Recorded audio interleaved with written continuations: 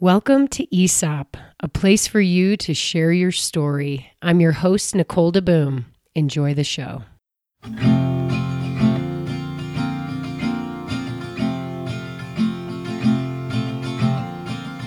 I'm Lisa Nguyen, and this is my story.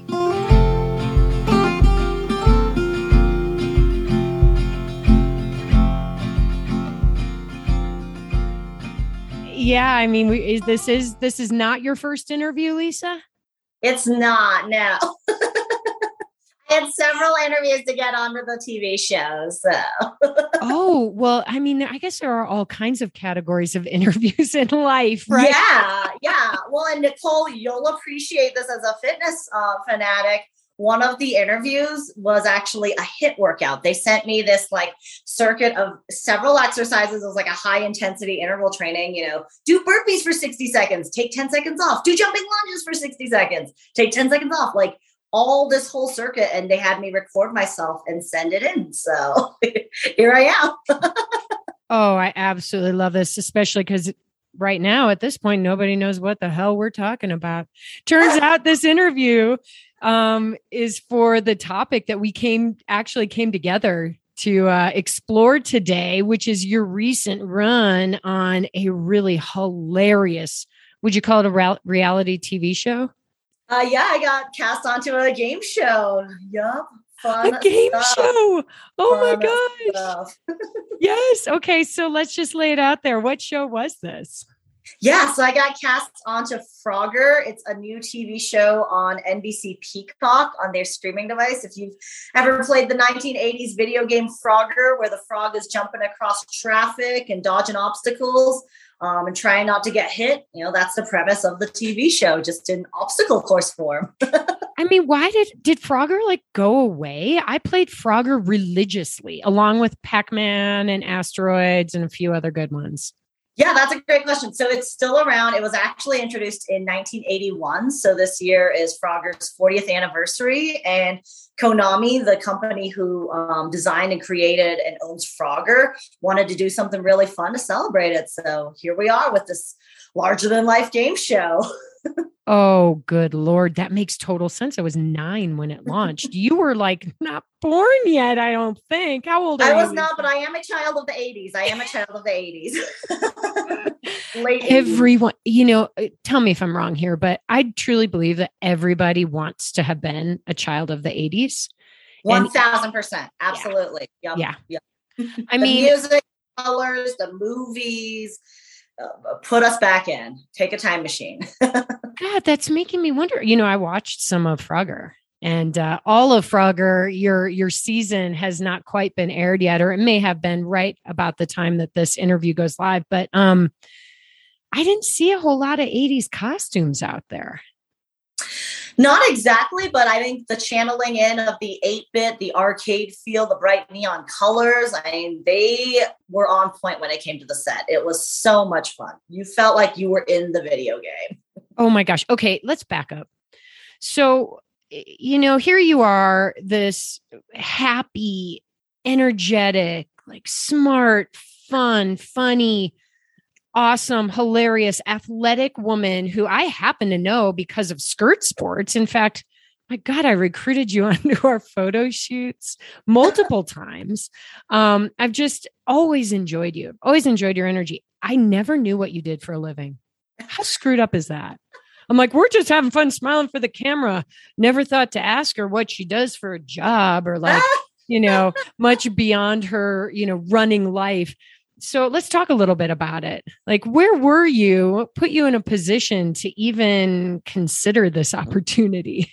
Yeah, so I was browsing my Instagram stories and scrolling through like everyone does these days, right? And I get a targeted advertisement that is asking for Frogger, and they're essentially recruiting for the game show. And I scroll up and learn about more of the details, and then I'm like, okay. And one of the key points was you had to have your passport because filming is in Australia. They're filming, keep in mind, we're still in COVID times, right? So Australia is relatively safer than the US. They didn't have many COVID cases, so they kind of had this contained environment. So I kind of looked at my husband. I was like, do we have anything going on this summer? No. Cool. Yeah. All right. Well, let's have it. So made this video for the producers and told them that I'm a professional traffic engineer. So I do transportation engineering. I design traffic signals. I design roadways. I design streets. I look at buses, trains, all ways to help people move from point A to point B safely. And I kind of sold them saying, hey, I'm a professional traffic engineer. I'm also a Colorado native, super active. I love to ski. I love to trail run. I love to hike. And I'm down for an adventure. So let's go. And several interviews later, I am in Sydney, Australia. That is absolutely awesome. So literally you were like cold Instagram feeded and you were like, this is it. I need something fun to do. Like, what was it that made you say, most of us look at our feed and we're like, no to everything, pretty much. All the ads, all the things. What cookies I'm clicking on, and throwing out into the universe to get these targeted advertisements. But whoever put down algorithm, they hit their target on the spot. I love that. Okay. Great. Can I ask you about being a pro traffic engineer? Like you're a pro athlete, you're a pro traffic engineer. Why? Like, is that a job that like kind of certain crazy savant people can only do? Like, did you go into this? No. Yeah. So, it's a funny story. So when I was in high school, I was a pretty good straight A student. I was pretty much riding on the rails. But I'll never forget. So I failed my driver's permit test, high centered the driver's education car, and I hit 3 parked cars within 2 months of getting my license at 16. So all to really say that, just because you're book smart doesn't equate to street smart, like literally street smart. And so for me, it was kind of the aha moment where I was like, well, maybe I overestimated this simple task of driving and moving around. And I always really enjoyed solving problems. And flash forward to college, I go to college and study civil engineering, which led me specifically into the transportation field. And I love what I do. I work at the airport. I work at Denver International Airport as a transportation engineer. So, I get to help people move in all different modes and ways, whether that's, taking the train to your destination or getting a ride share or finding a safe way to put your bike in storage while you're taking the plane. That's what I get to do for a living. It's so interesting. I'm thinking about your experience on Frogger. A lot of these shows like that are physical, in nature, like a Ninja Warrior and those, it's all about being like a physical specimen. But with Frogger, there's this strategy piece and you have to have both obviously they were testing you with that HIT test, they wanted to make sure that you could hold your own on an athletic front, but there is something where I would think that you might have an advantage over some of the other people because your brain is ticking a little more logically about what each next step needs to look like. Oh, well, you're a sweetheart, Nicole. I remember showing up to the airport when we were about to fly out to Sydney, and I looked around and the 20 some odd Americans that had been cast. I am intimidated. I didn't know what I got myself into. We have bodybuilders, countless personal trainers. We have professional circus artists. We have a guy who does parkour. And here I am. They're like, what do you bring to the table? I'm like, I time traffic signals for a living. So I dodge traffic. Yeah. Okay. So were you also considering that we're living in like these crazy pandemic times? Like, were you just needing some kind of adventure? Yeah, that was definitely part of it too. I think, normally my husband and I would have some sort of vacations or trips planned out for our summer, but we're still in the pandemic, and keep in mind when they were recruiting me, I hadn't even been vaccinated. I haven't even had my first vaccine. Right. So, this seemed like a fair opportunity to be able to have an adventure and see things, but to also have a really cool story to tell. Talk about a unique way to travel, right? Totally. Oh my gosh. So how intimidating, like you said, to land in the airport and then, basically travel there with all the people you're going to be competing against.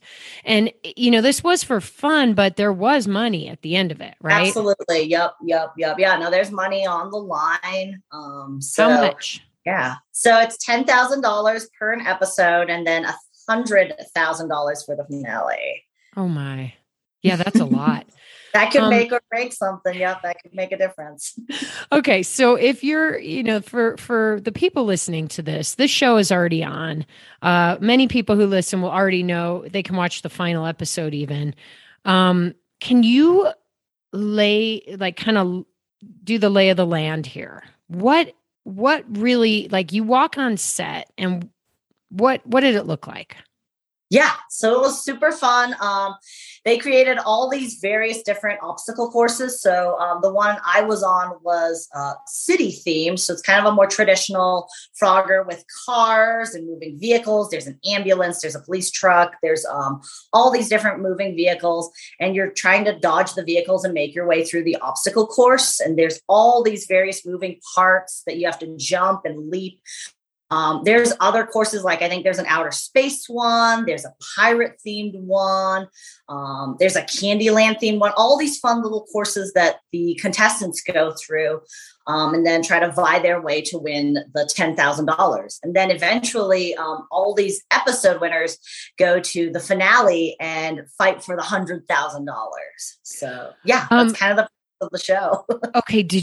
So I don't know if you can disclose this, but did you have to pay your way over there and stuff? No, I did not have to pay. That was all included as part of my contract. Yeah. Cool. Because I'm like, God, I mean, the 10K would basically cover your travel. So yeah, that would not cover. Yep. And one interesting thing, Nicole, that I'll mention, because of pandemic times. So Australia actually requires everyone coming in internationally to do a mandatory hotel quarantine. Like, this is not just because of the shows being overly cautious. This is the government policy. So they bus you directly from the airport to a government selected hotel. And then you're in there for 14 days. Like, you literally don't even have a room key. You're not allowed to leave the hotel room. You can open the door for three things: picking up the meals they deliver you, picking up any towels, toiletries, items like that you need to switch out. And the third thing is throwing out rubbish. That's what the Australians call trash. So you can put out your trash, but otherwise you're in there for 14 days.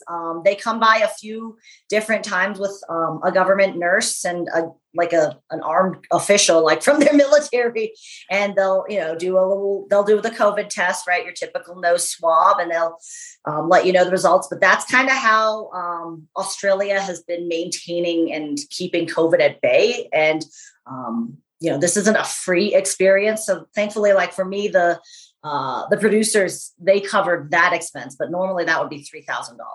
So wow. Yeah. Which is kind of crazy to think that is how individuals who are citizens of Australia, or if you have family that you need to visit for an emergency reason, there is no visiting for leisure and travel, at least this past summer. I think they're going to slowly open the borders up now that vaccinations are more prevalent, but that was how it was from March 2020 up until at least October, November of 2021. And yeah. Okay. So this begs the question, why film over there? I think it had to do with safety. So I know that, and this is somewhat a little bit speculation, but there's been some limitations on kind of the traditional filming in a Los Angeles, Hollywood environment, where the studios had some limitations. I know there have been some TV shows that have, made their own quote unquote bubble, where they'll rent out an entire resort or an entire campus, and everyone who comes in and out, whether you're a camera person or your makeup or you're, part of the show, you have to be in this bubble. bubble and you live there. I guess this was how they weighed their pros and cons and costs and decided it would be easier to film in this setting. So, Wow, that is so crazy. So, like, what's the goal of the show? Is it just for pure entertainment? Like, what is the goal of doing a game show like Frogger? Yeah. So for me, I mean, it was a lot of fun. I was just looking for an adventure and something exciting. And as a professional traffic engineer, I mean, this was pretty much the perfect game show for me to be on because you are dodging cars, you're dodging traffic. So yeah, it was written really well for my background. Well, yeah. And, I was even thinking in terms of like the show itself, like why create a show like that? Is it to truly just to entertain all of us watching you guys flail around, which is just, we're about to get there, but hilarious. Absolutely. Sure. Yeah. I mean, think about all the forms of entertainment on TV, right? You've got American Ninja Warrior, Wipeout, The Floor is Lava. I mean, each of these different networks has, something fun. And what I love about Frogger is that you don't have to start from episode 1 and move your way through. You can pick yourself up at any random episode. You can watch 2 at a time. You can watch half of it. And there's really no hard feelings, right? You don't have to come in with any knowledge of the characters or how it works. It's so simple. It's a kind of a grab and go. And, my manager, so when I told him about this, he actually, he grew up in Europe and then lived in Canada. So he's only been in the US for a couple of years. So when I asked him about the video game, he didn't grow up in the US, so he never played this video game. But it's such a simple and easy concept to explain. And I think that's really kind of what makes it is, whether you've played this game before and there's a good nostalgic factor, or just looking to see some really crazy athletic feats, like there's a little bit something for everyone.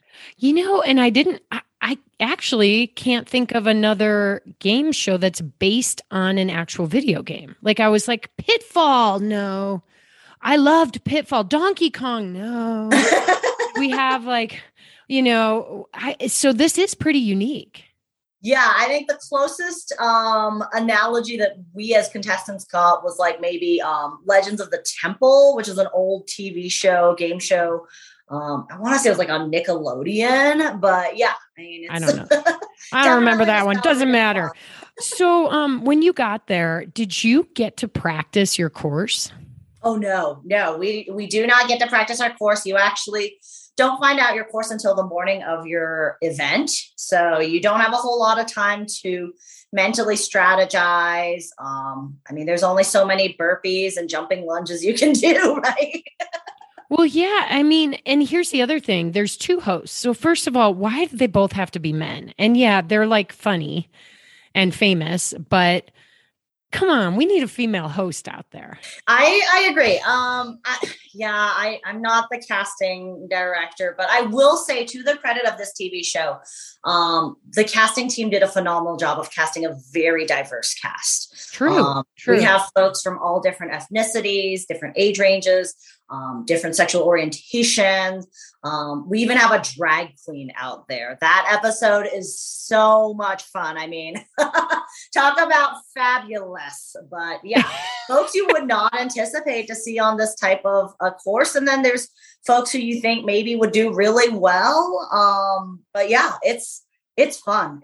They did a really good job of casting. It was a good, diverse group. And there were a lot of surprises. But it's funny because do you see can the hosts see you live or are they commentating afterward on the cover? Yeah, that's a great question. I can answer the behind the scenes on this. So when I'm competing on the course, I can't hear what the hosts are saying. So I can't hear them make the jokes or make the funny remarks or cheer me on or cheer my competitor on. You really, and there's no music playing. It's not like you're in a gym, right? You're working out and you're getting your pump up. It's silence. It's you and your competitor who's watching you. And they instruct you, talk to yourself because, you're mic'd up. There's microphones everywhere.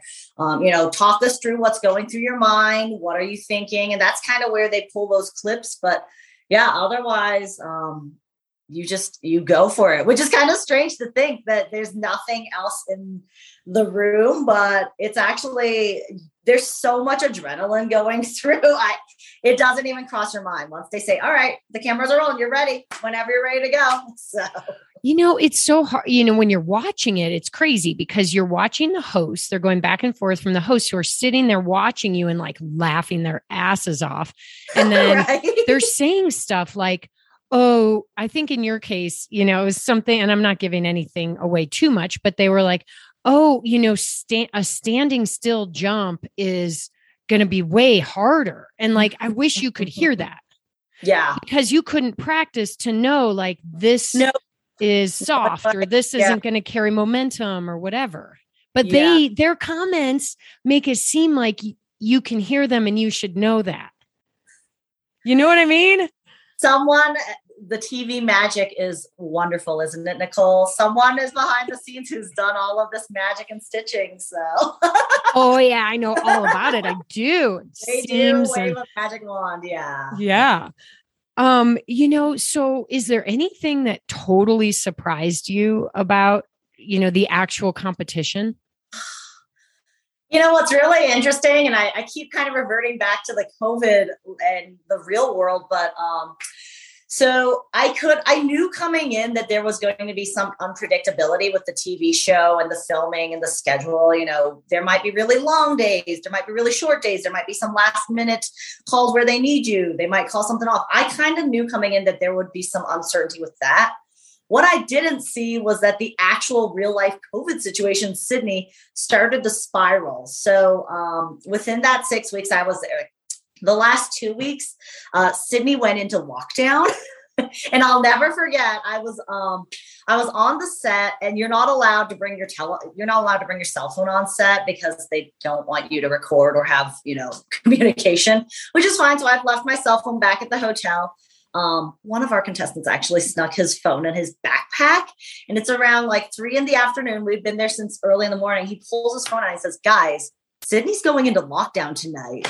Like, we'd seen in the news that like there were a few cases, and by a few, I literally mean like 4 to 5 to 10 cases per day in Sydney. And that was a big deal, but it was spiraling, and the Sydney government said, hey, we can't control this. This is not safe. So in their minds, they were like, we're locking down. And so we went into lockdown. But meanwhile, I'm here on cast in this little bubble and not sure what's happening in the actual real world outside of this TV show. So that was pretty wacky to watch Sydney go into lockdown. I mean, we'd had a chance to do kind of all the fun touristy things and sightsee. We got to go to the Sydney Opera House. I got to go to the zoos. I got to go on several running adventures. And then suddenly we see, the Opera House, which is like the biggest landmark in Australia, shut down. They put gates up. People aren't allowed there. So yeah, that part was probably the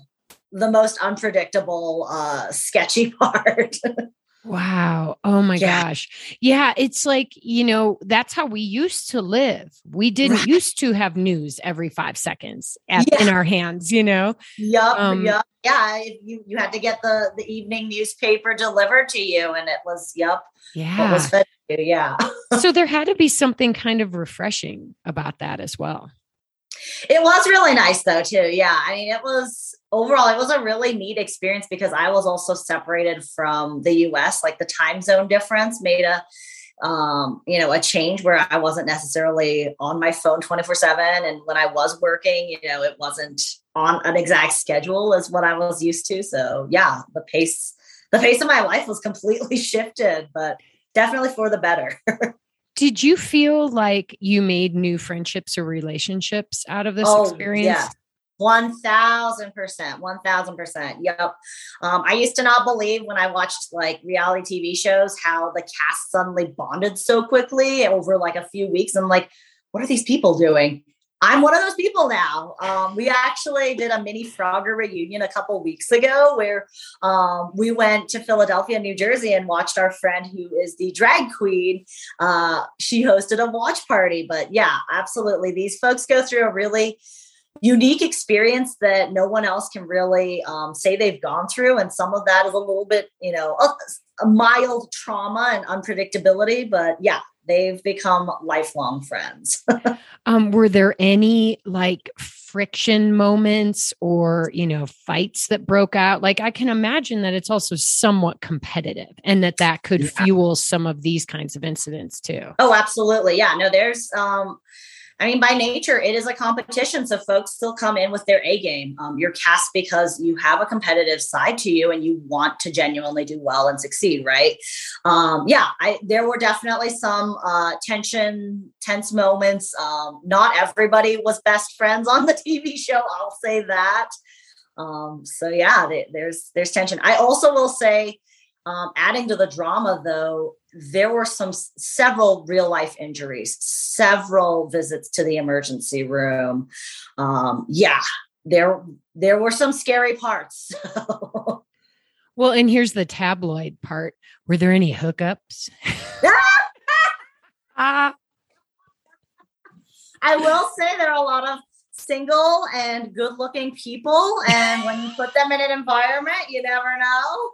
Well, and water seemed to be a theme, so a lot of people were getting wet, which, it's a clothing sticking to the body issue.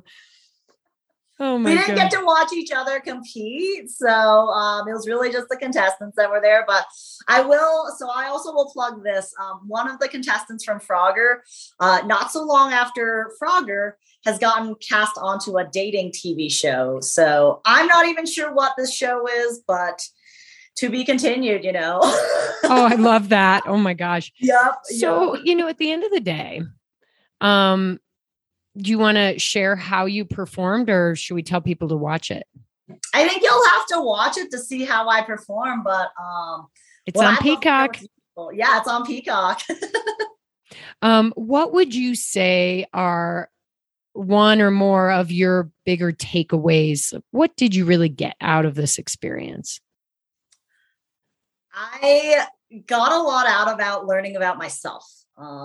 Because it was isolating, right? You had 2 weeks to yourself in hotel quarantine. Plus, you're there by yourself. You don't know anyone else. So it's on you to make friends or to have time in your own hotel room. So yeah, I came in with some preconceived notions after seeing all these very physically fit folks at the airport. And at the end, we walked away becoming really good friends. I loved that some of my new friends really kind of lent their strengths and shared their talents. So one of the individuals started teaching free yoga classes to the contestants, and another gal was teaching calisthenic workouts at like the local park, and just all these different things where we could help one another. So yeah, it was a really good exploration and journey, and just trying to make memories and make the most of things with the folks that you have around you. Yeah, I think that is so important right now, in that we are living in a bit of a silo all the time these days. And you were living in a silo there, but it happened to be almost real world style, living in a silo with 20 other very physically fit specimens. Right. But I like this idea that, you do an adventure like this for whatever reason. For you, it was to have fun, get out there, explore. But what you ended up doing was learning more about yourself. Absolutely. Yeah. One thing I did do while I was on the journey was I kept a journal. I don't usually journal, but I felt like keeping a journal, especially when I was in hotel quarantine, was a nice little routine for me to also reflect and think about how I'm feeling, how the day went, what my thoughts are. So that was really nice. Yeah, absolutely. And is it something then that you might continue? That's the big question. Yeah, that's a great question. I'm not sure if I will continue the actual act of journaling, but being able to kind of have some time to reflect and think about your day, like getting into that routine, that was really, really good. That was good. Okay. So let's dig a little deeper into that concept of learning about yourself. What would you say then you learned about yourself? I think probably one of the biggest things was, being comfortable with myself. I still find that I have some insecurities. I think we all do in some shape or form, right? We're not strong enough. We're not pretty enough. We're not young enough.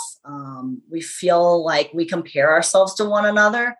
And that's, that's all that negative self-talk. I think it's really important to really kind of just like put that at ease and like say yes to whatever in the moment, be present, take that journey, and, don't be afraid. Don't think too much about what's in the future. I think for me, love that. sometimes I think, oh, well, maybe this isn't perfect. Like I don't have my husband here on this trip, and, I wanted to experience this with someone else, but, if you're there, take the opportunity, say yes, go out, make new friends, find some ways to go and experience it. Cause that's really part of life as well, is being able to be comfortable and travel and go to eat a meal by yourself. You don't have to have everything align the way you had envisioned it. I think you experienced a lot of growth on this trip and through your whole Frogger experience. And I'm going to say right now that no matter how you did in the end, I think this was a really cool thing that you're going to look back and remember. It was quite the adventure. Very, very unforgettable. Perfect way to wrap it. Thanks, Lisa. Thank you, Nicole. This was so much fun.